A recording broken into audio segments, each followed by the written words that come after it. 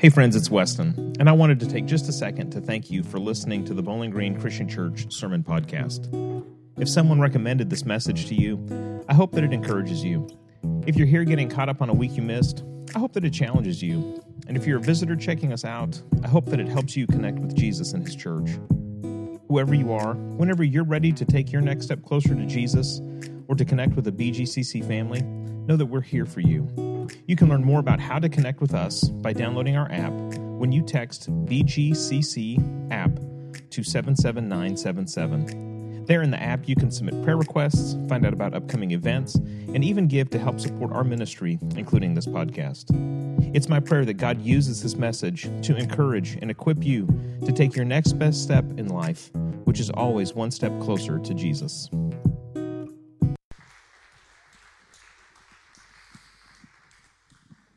Morning. All right, you're as responsive as when I left. All right, that's fine. I'm so glad to be here. My name's Jared. My wife, Lindsay, our two kids, Patterson and Brooks, we minister at a church called East 40, which is about 45 minutes east of Columbus in Zanesville, Ohio. We've been there for 4 years, but the 9 years before that, we were here on staff, and happiest years of our life. This is always home, and so it's always great to come back here. You know, whenever I come back here, Weston isn't here, which I guess means he doesn't like me. So he can confess his sins to you next week, but I like him personally and hope that he does well and they have a great trip.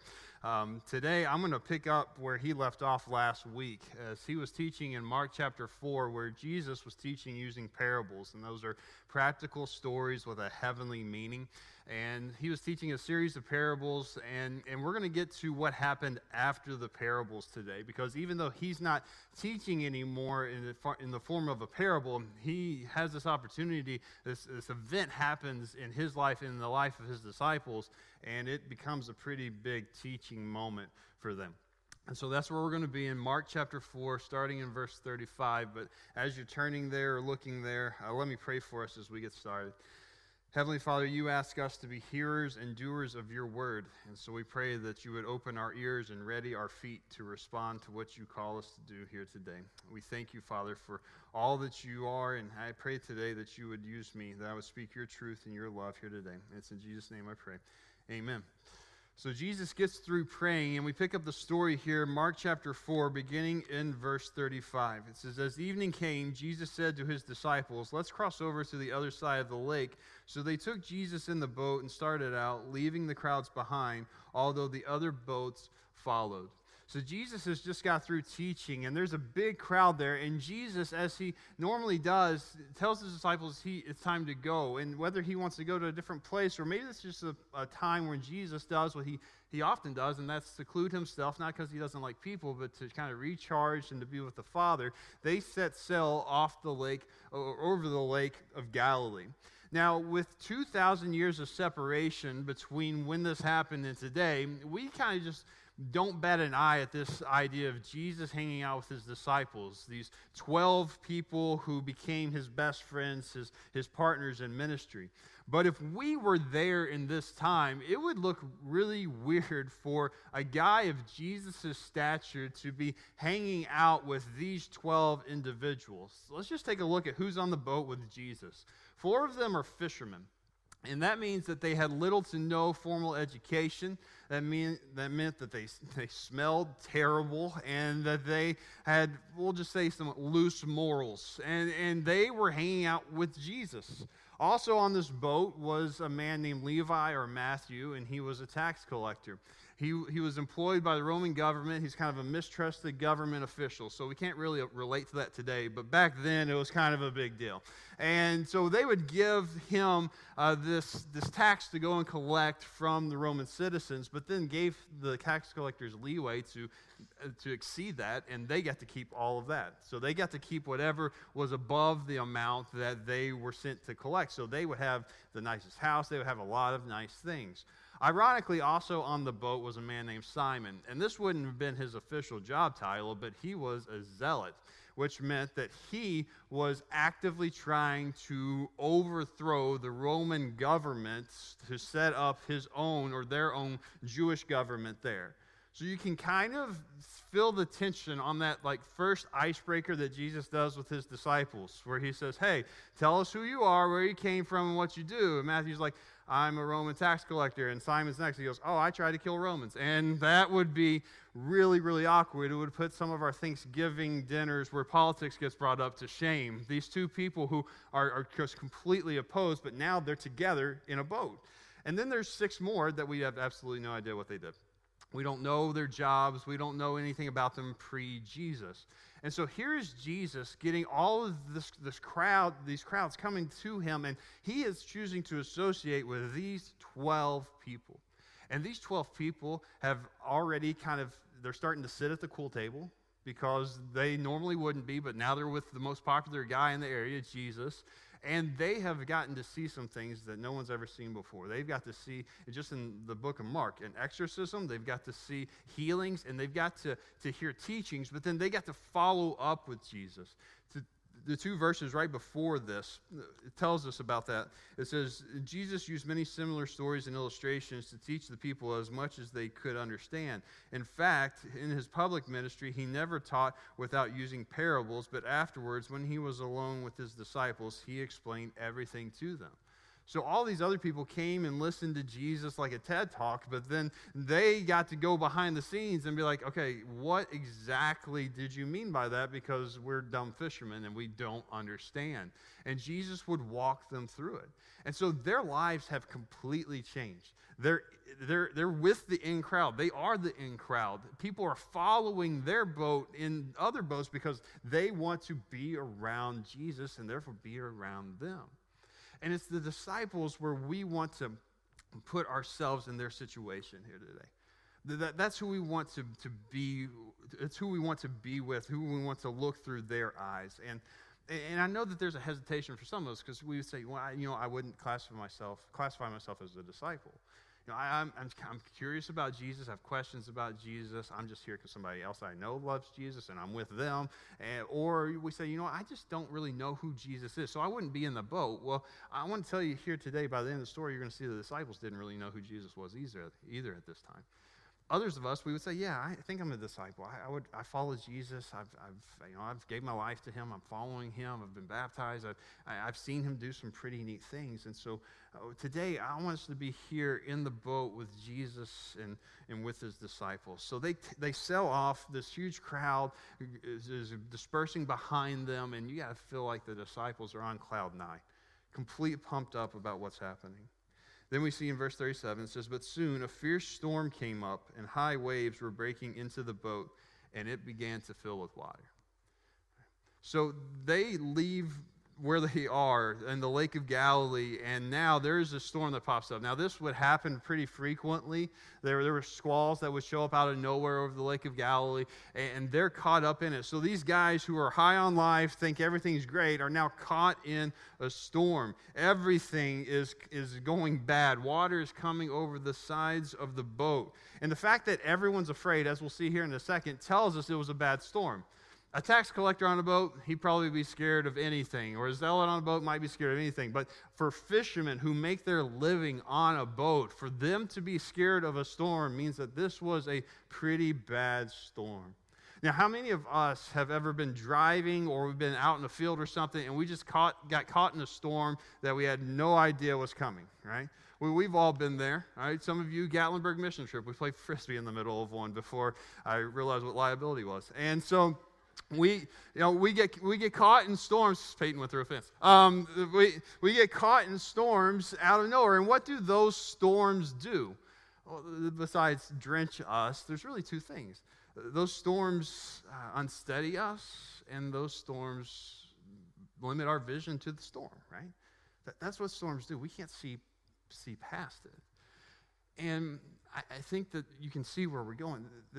That's what happens to the storms that happen in our life. The reason we're in the boat with Jesus is because every single one of us have experienced storms. Storms that came out of nowhere, that knocked us for a loop, and that's became all that we see.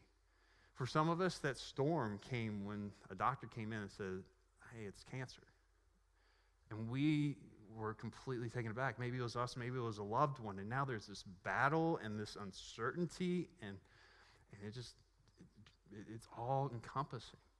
Or maybe for some of us, it was we went to work and we got to our office and there was a knock on the door and they said, hey, the boss wants to see you. And all of a sudden you've got this storm where you've been laid off after maybe even decades of being there, and you're overqualified to work the similar position in other places, and you're trying to find a job. Or maybe your storm came when you woke up one day and all of a sudden you started seeing things through a different lens, where the things that used to make you happy didn't make you happy anymore, and the things that you used to just brush off caused you so much anxiety that it was crippling, or maybe it was both. And now you're in this storm where there's a mental illness that you definitely didn't ask for, but you're having to battle on a daily basis. Or you have these storms where people name the storms. Like my parents always talk about the blizzard of 76, right? And they reference it like I was alive then. But you know, they would say, you know, it was really bad. Or we name storms, right? The hurricanes, we name them kids' names to traumatize them for the rest of their life. And so Hurricane Andrew or things like that, right? And so some of our storms have a name. And I think a lot of us probably have a storm called 2020-2021, right? That's what we've named the storm, because we had vacation plans or wedding plans or graduation plans, or we were going to get involved in something. We had all these plans, and all of a sudden everything shut down. We had this idea of community and constantly gathering together, and then we're isolated from everyone else in our support system, and we feel the weight of that. And then, because everybody pivoted to an online lifestyle, you saw sides of people that you didn't know existed. And you realize that the person you thought they were isn't who they are, and that the relationship that you had in March of 2020 is never going to be that way again. And you're dealing with all of this in isolation, and then there's riots, and there's protests, and there's unrest, and there's outrage, and you just are completely overwhelmed with a storm. And all of us have been there. Every single one of us have been in a storm. We maybe today are in a storm. We know what it's like to be knocked for a loop and to be unable to see anything beyond what is in front of you. The disciples felt great when they got into the boat, but all of a sudden the storm happens and it changes everything for them. Look at what they say in Mark chapter 4, verse 38. It says, when Jesus was sleeping at the back of the boat, his head on a cushion, the disciples woke him up, shouting, "Teacher, don't you care that we're going to drown?" Now, there's no doubt, I've never done it personally, but healing people probably takes some energy. And Jesus has been doing it, and he's been teaching. I'm so thankful today. I only got 2 of these. Usually I have to do 3 every single Sunday. It's exhausting. And so he's taught, and he has healed, and he's done all of this. But my goodness, this is a heavy sleeper, right? There is a storm going on outside. No doubt his disciples, his fishermen, are reverting back probably to the words they used to use before Jesus was around, and everything is going nuts, and yet he is sleeping. And what do the disciples do? They turn to Jesus, and they skip the, "Oh, Jesus, Lord, we are a little wet now, but that's okay. We just ask that just in this moment that you would..." Like they skipped that. And they went straight to, "Do you even care?" Now, I don't know about you, but in the middle of my storm, I've skipped the pleasantries. And I've gotten to that point of resentment maybe, or even desperation where, hey, do you even care? Do you even care? I mean, the disciples, I saw you heal people. I've seen you teach. And you're sleeping. Well, do you even care? We're about to drown here. And I think that's problematic for us. It's problematic for us because there's some of us who know chapter and verse. And so we say, all right, Jeremiah 29:11, "I know the plans I have for you, declares the Lord, plans to prosper you and not to bring you harm, to give you a hope and a future." And you say, "Hey, God, that verse, yeah, it's plastered above where I do the dishes. It's ugly, but the grandkids gave it to me, so it's got to be there." Or, you know what, it's this picture that's in the hallway. I pass it every day. I believe it. You have the plans you have for me. So, God, just quick question. Why does my car keep breaking down when you know I can't afford to keep fixing it and I can't afford a new one? and all of my paycheck is going to this, and I don't know how I'm going to pay rent or feed my kids because I'm always doing this. Or you say, you know the plans you have for me. That's great. Prosper and not to harm. That's great. So God, when I decided to take that step, that leap of faith to join you in a ministry, or maybe even to become a Christian, why did a couple days later I woke up with anxiety that's crippling and it hasn't left? Hey, do you even care? Or maybe our verse is Philippians 4:13, right? I can do all things through Christ who gives me strength. And we say, God, I believed it when you helped me back win that championship in high school. That was the verse that I told everybody. And I believe that I can do it. I can do all things. So God, just curious. I've got this thing that I've asked you to take away from me that I didn't want to do anymore. And I'm still in front of this computer looking at things you don't want me to look at. I've asked you to take it away. I've tried. Why am I still here? Or I've got this feeling for somebody else, whether it's an attraction or whether it's a hatred, and that I know I'm not supposed to have, and God, I have battled it, and I've asked you to take it away, and it's still there. I thought I could do everything through you. God, do you even care? Or maybe we don't know chapter or verse, but we know songs, right? And so, Waymaker, Miracle Worker, Promise Keeper, Light in the Darkness, that is who you are, that is who you are. Like 7 more billion times. That is who you are, that is who you are, right? That is who you are. So, hey, Waymaker, why are my parents getting a divorce? Hey, Promise Keeper, why do I feel this way? Hey, Light in the Darkness, have you looked around? Do you even care? Do you even care? And so many of us end up here. We end up in the same place as the disciples, struggling because we know the words, we know the scriptures, we know the songs, and yet life stinks. And the disciples are wrestling with this. And we wrestle with this. That there is simultaneously the existence of storms and the existence of a loving God. How does this work? And what happens to us is we get desperate because it seems that truth becomes impractical in the midst of storms. Like the disciples got to pick Jesus' brain, and they got to hear from him, and they knew all this stuff. Another gospel writer says if everything Jesus said and did was written down, there wouldn't be enough volumes in the entire world to contain it. They experienced all of that, and yet here they are. And on sunny days and calm seas, when they were at the cool table and everybody else was looking at them, that makes sense. We're all for it. But when a storm comes, those promises seem a little bit shaky. And we get in the same boat. We struggle with it because when everything else changes, we sometimes wonder whether truth retains its validity or not. Everything else has changed. Does that mean this has changed too? And so they skip right through the whole, precious Jesus, help me thing and get straight to, hey, do you even care?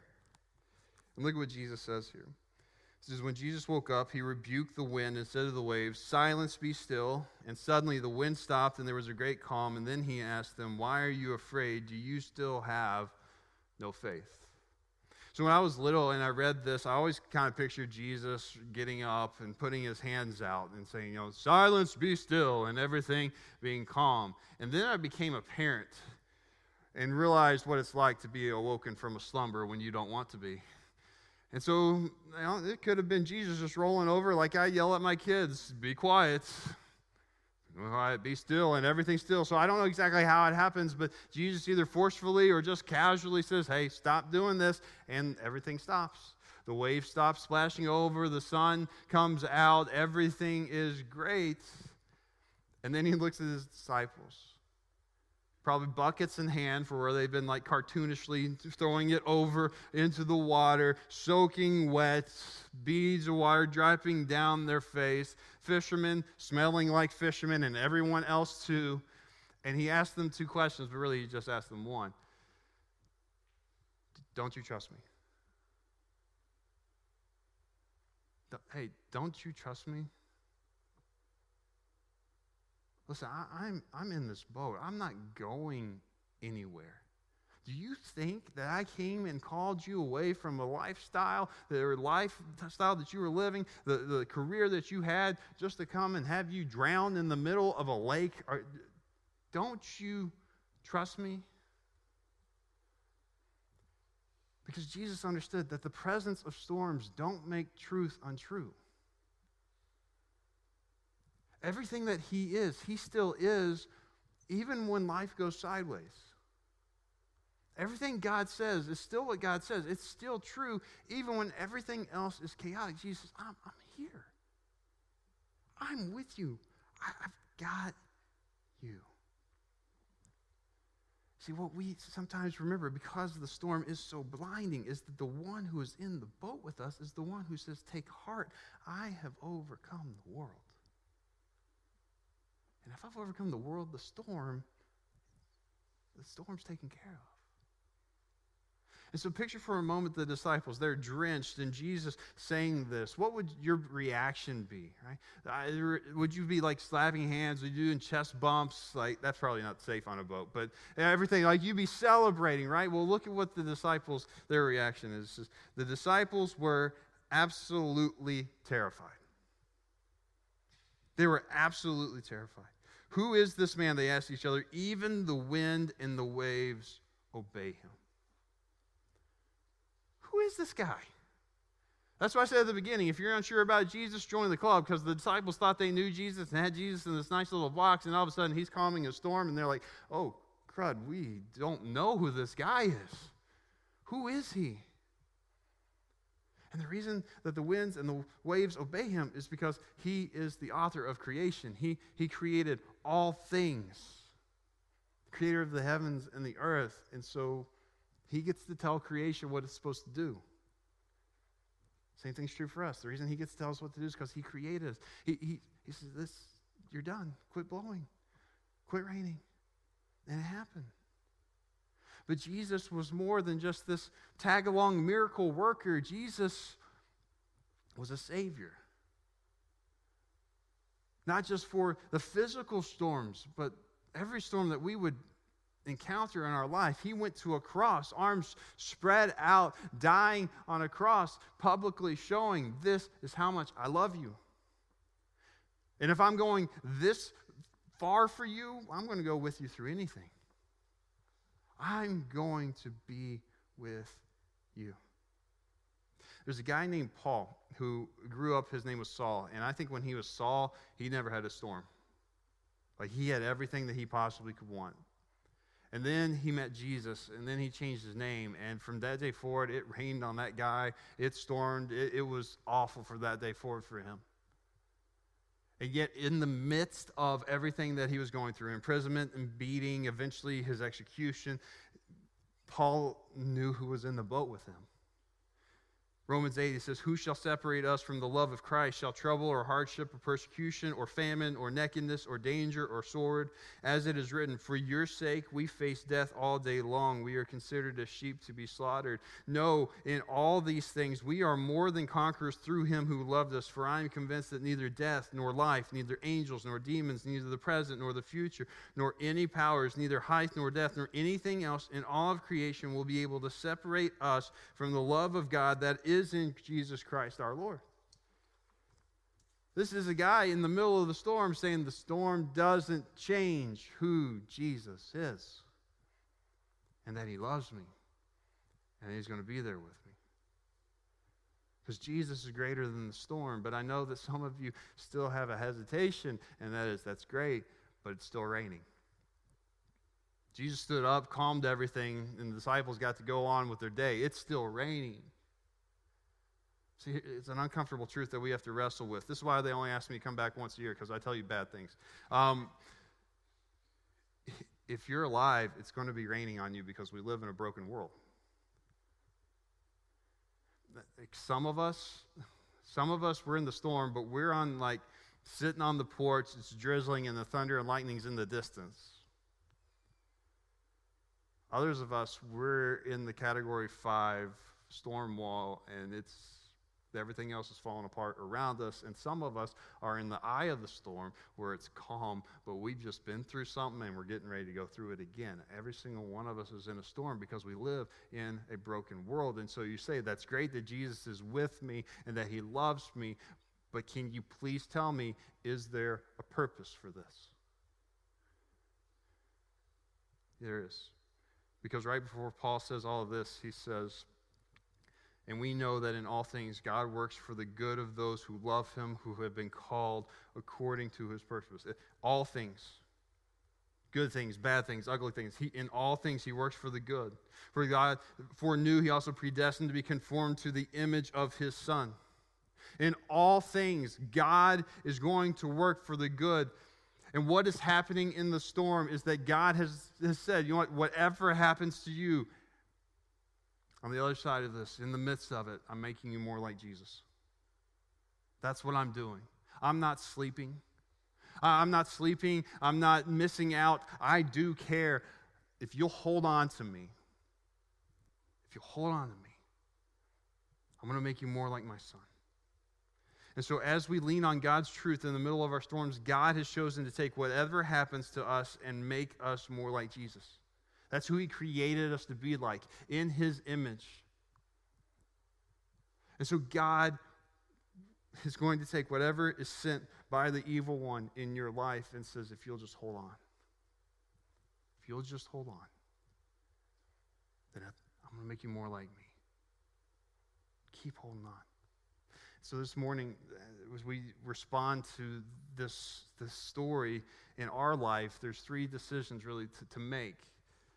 The first is, you got to have Jesus in your boat. You've got to have him in your boat. He publicly displayed how much he loved you. And he's God, he's everywhere, but he wants to be with you. Because he wants you to know in the middle of your storm that you're going through right now that he is with you, that he loves you, and that he's got a plan for you. So maybe today is the day you take that important step to talk to somebody about what a relationship with Jesus looks like. The second challenge is if you're already there and Jesus is in the boat, then friends, just hold on. And I'm making this seem really easy. You're going to have to really hold on. Because anything else that you're going to try to hold on to in your storm is going to be slippery and wet and you're going to fall. You've got to hold on to the solid rock. So hold on to him. Hold on to truth, because truth doesn't change even when everything else does. And the third one is this, is don't think that you are alone in your storm. The thing that our enemy wants to do is he wants to make us feel like we're the only ones who have ever gone through this. You're not.